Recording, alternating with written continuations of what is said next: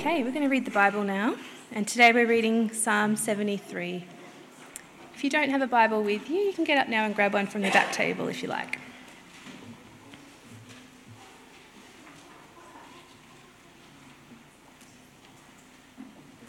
Psalm 73, verse 1. Surely God is good to Israel, to those who are pure in heart. But as for me, my feet had almost slipped. I had nearly lost my foothold. For I envied the arrogant when I saw the prosperity of the wicked.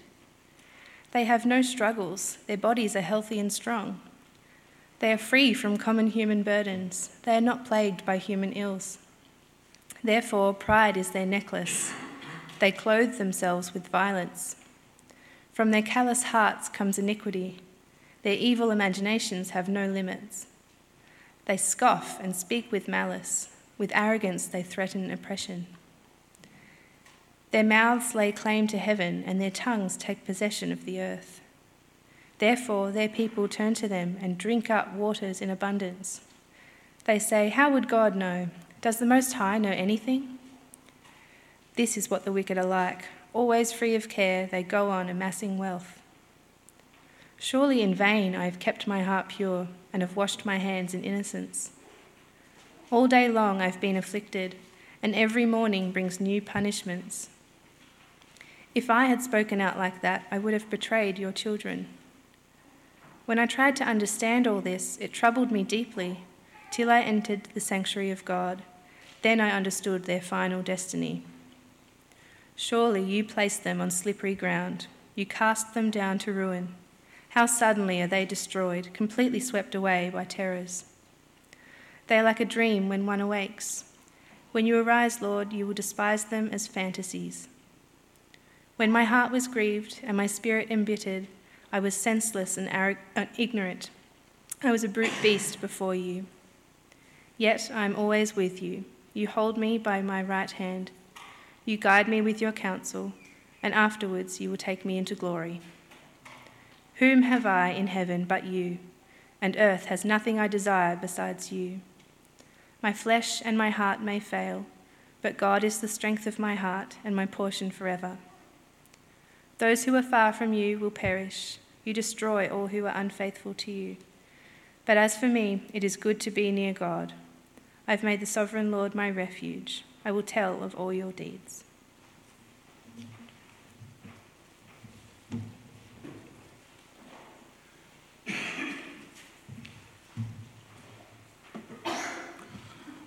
Well, good morning, everyone. It's great to be here with you all today.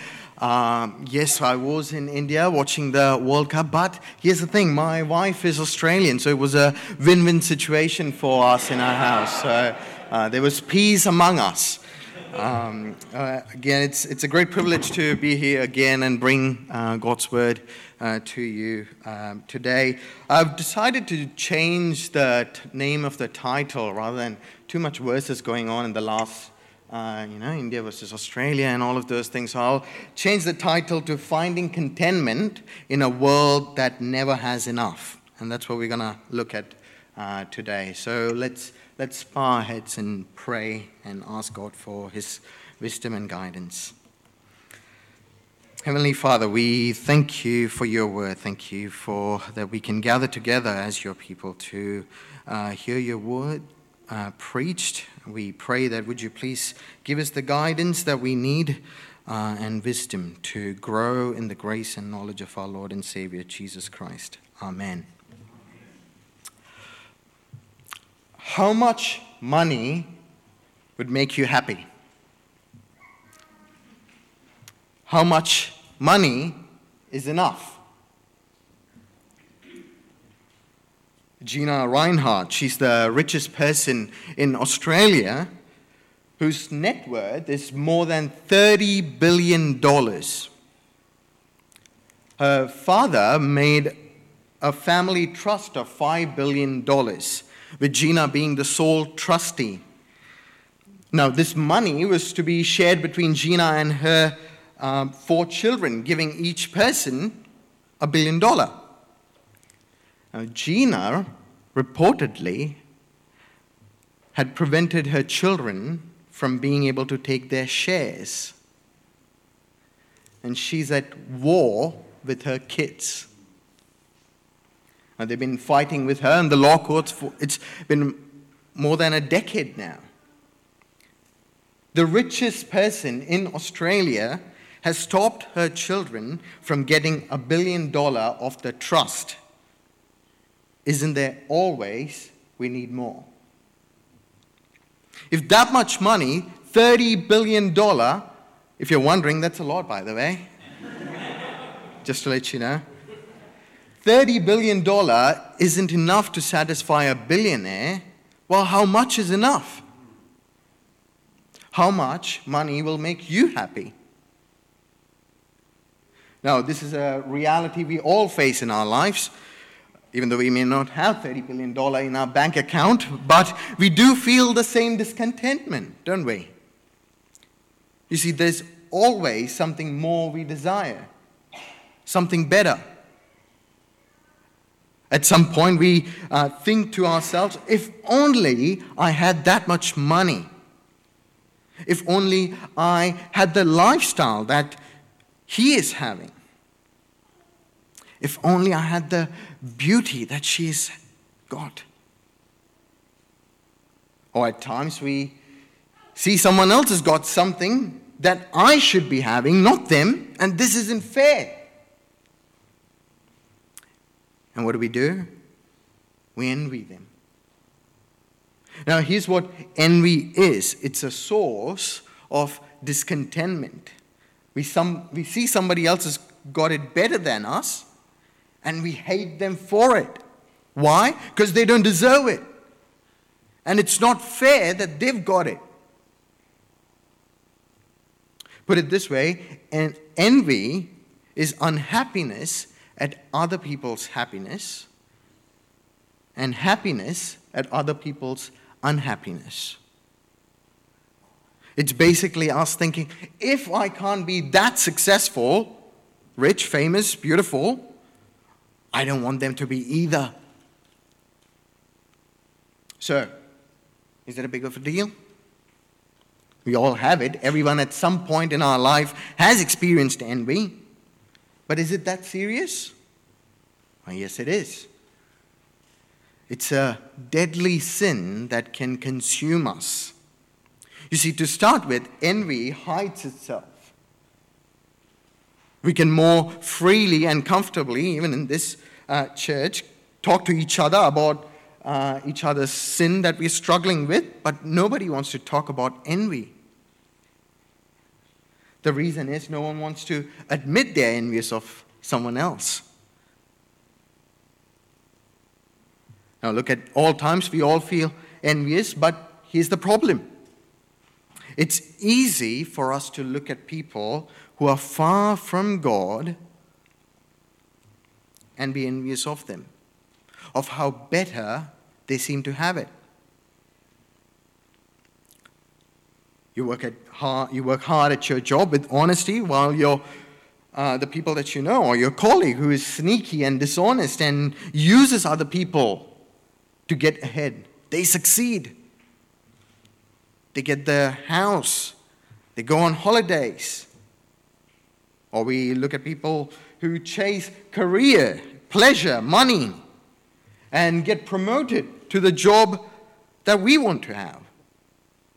A holiday trip that we wish we could take our family to. And when they share their values, well, they don't get laughed at for their beliefs, do they? They're celebrated. Now, this feeling of envy leads us to a very serious question. If good things, and a dangerous one, by the way, if good things happen to bad people and bad things happen to good people, then what's the point? What's the point of trying to keep yourself close to God if those who are far from God seem to have a better life? Sometimes this is how we feel, even though we might not want to tell anyone about it. But here's the worst part. Not only it's a terrible feeling, but it takes the joy out of our Christian life. Our sense that we are missing out on the good life. as Christians. And the good life that we want can lead us to questioning our faith and rejecting our relationship with God. And as we live in this materialistic world, well, look, I'm not talking about desire. Don't get me wrong. With desire is a good thing. There is nothing wrong with desiring a good family, job, security for your children. But over desiring of it can lead into idolatry of them. And how are you going to avoid envy when you desire all of these good things? And as we live in this materialistic world, where do we find contentment in a world that never has enough? You see, it's not just us who feel that way. God's people back in Israel has experienced this as well. And today we are looking at one of those godly men, Asaph, who wrote this psalm, Psalm 73. Asaph is a good, God-fearing Israelite who led the service and music during the time of King David. He's a godly and a keen observer of the world. And Asaph contrasts his life with the life of those who reject God and his ways. So as we look at this passage today, here's the 3 points. We're going to look at the problem of envy. We're going to look at the right approach to the problem of envy. And then we'll look at the solution for envy. Let's look at the first one. Let's look at the problem. Now, Asaph, read with me the first, Psalm 73, verse 1. Asaph starts with the truth by saying, surely God is good to Israel, to those who are pure in heart. Surely that is true. Something maybe most of us can agree on in this room, maybe. But his experience says a different thing. Look at what he says, verse 2. But as for me, my feet has almost slipped. I had nearly lost my foothold. The psalmist has almost given up his faith. Why? And he goes on to tell us what he's experiencing. He says, read with me verse 3. For I envied the arrogant when I saw the prosperity of the wicked. Asaph envied those who were far from God because they seemed to have better in life. How, you ask? Read verse 4 and 5. They have no struggles. Their bodies are healthy and strong. They are free from common human burdens. They're not plagued by human ills. Asaph is troubled by their immunity to all the diseases and the disasters. They live a whole life without struggles and pain. They enjoy good health. They're not weighed down by their impossible pressure at work, in their family. All the ills that afflict the rest of us has seemed to pass them by. What a charming lives they live. Now, this is how their lives seem to be. But look at the way they live. Read verse 6 to 9. Therefore, pride is their necklace. They clothe themselves with violence. From their callous hearts comes iniquity. Their evil imaginations have no limits. They scoff and speak with malice. With arrogance they threaten oppression. Their mouths lay claim to heaven, and their tongues take possession of the earth. They live with pride, and what happens? Well, people celebrate them. Look at verse 10. Therefore their people turn to them and drink up waters in abundance. They are applauded. They think there is no limit to what they can achieve by themselves. What do they think of God? Well, they live like there isn't one. They live for no one. They answer to no one. And then he goes on. Verse 11 to 12. They say, how would God know? Does the Most High know anything? This is what the wicked are like, always free of care. They go on amassing wealth. You see, Asaph isn't questioning God's existence, is he? He's questioning God's justice. Is God good, moral, fair? Well, sometimes from his experience, the answer is no. He doesn't seem to be. Because Asaph looks at his own life, and the discontentment in his life results in him being envious. Asaph doesn't seem to see any benefit in following a godly lifestyle. For him, following and pursuing God seems fruitless, a waste of time, and too much effort. And this is what he says, verse 13 and 14. Surely in vain I have kept my heart pure and have washed my hands in innocence. All day long I have been afflicted. And every morning brings new punishment. Every day is like this. And as a result of that, he thinks that the heart that is pure is in vain. What's the point of me doing all of these? And Asaph is mad at God and frustrated by waking up to this every day, to this suffering. Because what it seems to him is that he has the suffering that they deserve, and they've got the blessing that he deserves. So he's being tempted to give up on God and his ways. And he cries out, if the wicked prosper, why be righteous? Why bother be righteous? His foot has almost slipped, almost given up trusting and obeying God, almost joined others. But then he stops. He stops and tries to understand and make sense of everything he sees. And look at how he approaches the problem. He takes the right approach to the problem of envy. Look at verse 15 and 16.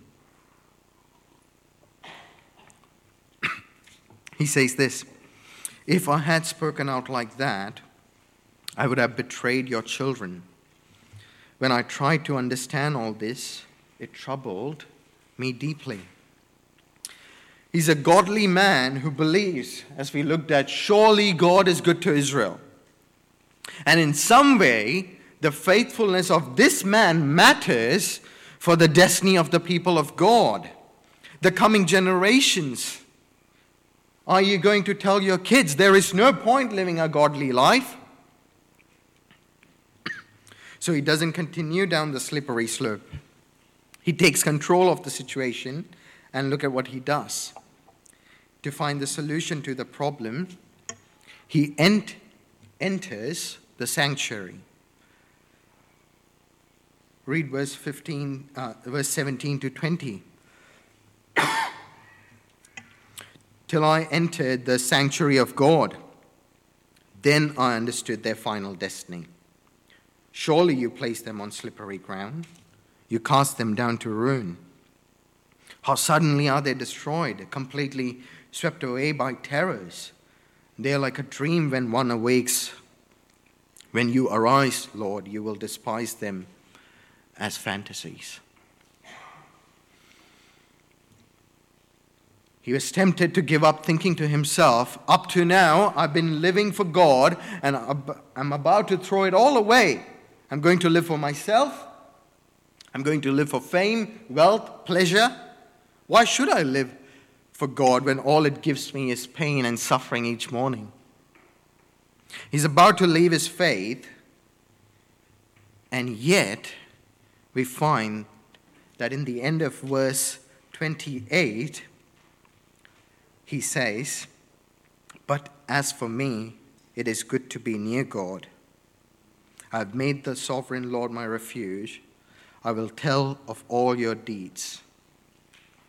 Now, despite the fact we have no evidence of his circumstances being changed, and yet he says, God is good to those who are pure in heart.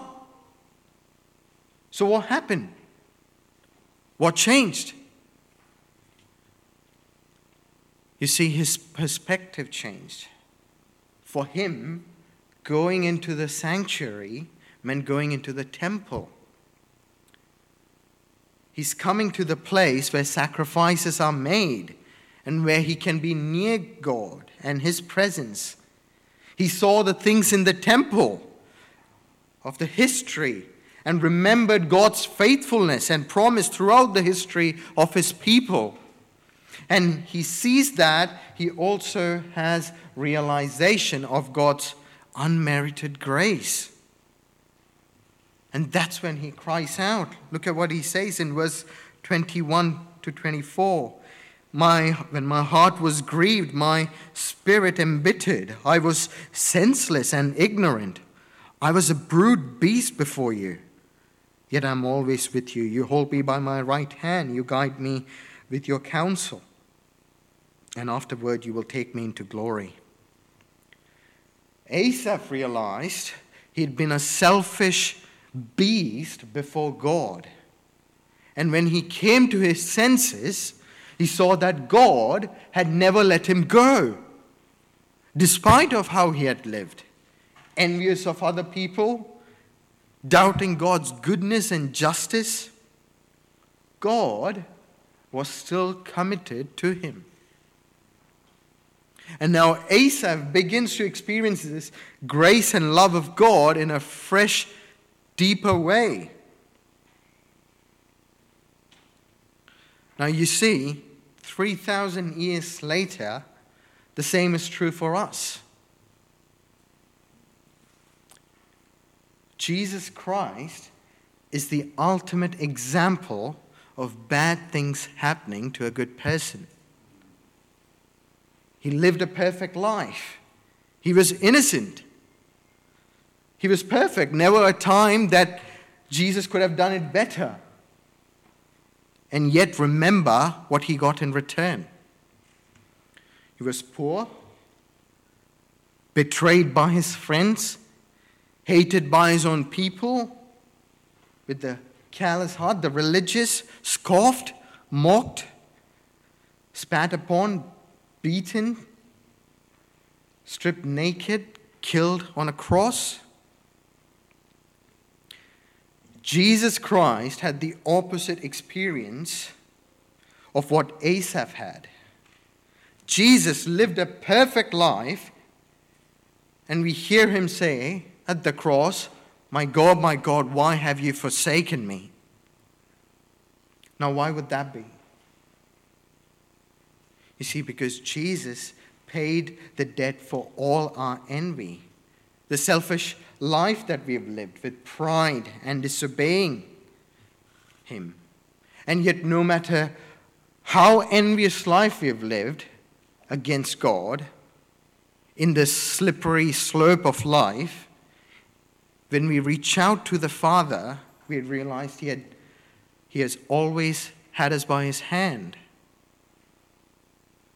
We will never be forsaken because Jesus was forsaken in our place. Jesus didn't say, "Why do I have to go to a cross? Why not them?" He didn't say that. Instead, he submitted. In obedience, he took the punishment for us.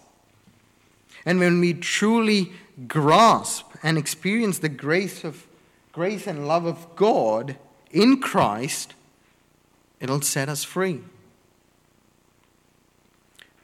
The prosperity of the wicked that they enjoy is temporary. They may flourish now, but it won't last forever. It's like a dream, Asaph says. They wake up out of the dream and it's all over. It's a dream. Now, I don't know who any of you have watched Steve Harvey hosting the Miss Universe a long time ago. I can't remember what year it is. Has anyone watched that? The finale of Miss Universe? Well, it's a painful video to watch. You can go home and watch it, but I'll use it now. I'll give you the illustration. So Steve Harvey, he's an American, host. He is hosting the Miss Universe finale, and you've got these two finalists, Miss Colombia and Miss Philippines, I think. And they're both up on the stage and everyone's excited. The whole world is watching. And Steve Harvey comes up to the stage and says, the Miss Universe of this year is Miss Colombia. And there's cheers and applaud and celebration and crying and laughing and everything, happiness. And there's this crown given to her, and she does this beautiful walk on the stage the whole way, and she comes back into the middle, and then a few minutes later, you watch the screen and you see Steve Harvey coming back to the stage. And then he comes up to the mic and says, sorry, there's been a mistake. The real winner is Miss Philippines. That crown, that whole walk and that applause, that's taken away from her and given to the real winner of that year, Miss Philippines. She won that year. Now here's a question for you. Which one would you rather be? The first or the true winner? Are you going to wait for the crown that can never be taken away from you? There is nothing to envy a wicked man on his way to destruction, is it? Think about it. 80 to 100 years, where would the wicked be? They'd be in judgment. And it's sad. It's very sad. But for now, and all eternity, where will God's people be at? We will have God, and we'll be with Him, and enjoy every good thing that comes from Him. You see, when Jesus, the Messiah, was being nailed on the cross to die, everyone must have thought, how can this be good? While the evil was prospering, Jesus saw the end of the story. And we need to see the end of the story. Jesus died and has been risen because He has paid for all our envy. And for us, we don't have to go to a temple like Asaph. We even have a greater place to meet God and draw near to Him. An even greater sacrifice than Asaph could have ever imagined. That helps us directly into God's presence. And when we are drawn to Jesus, He draws us near to God. And when we come to Him, things make sense. We understand. We can make sense of life. What are these mere 70 to 80 years of ease and comfort in comparison to eternity in judgment? And what are these mere 70 to 80 years of hardship on earth in comparison to the God's presence guiding us to glory? The destiny of the righteous is God will be with you always. The godly will enjoy the presence of God both now and forever.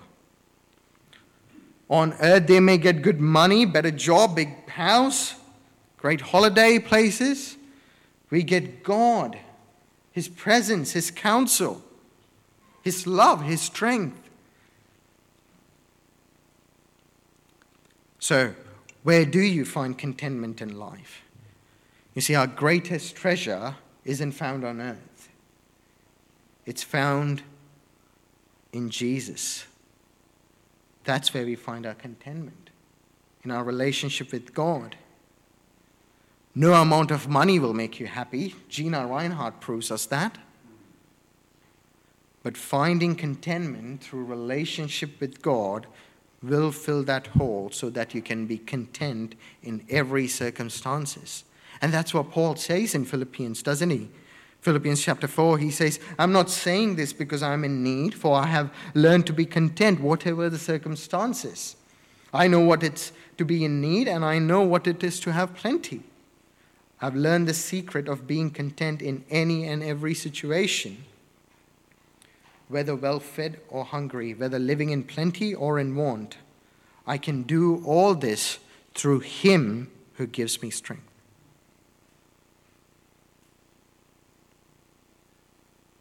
See, we don't just desire the good things that God gives us, we desire God himself.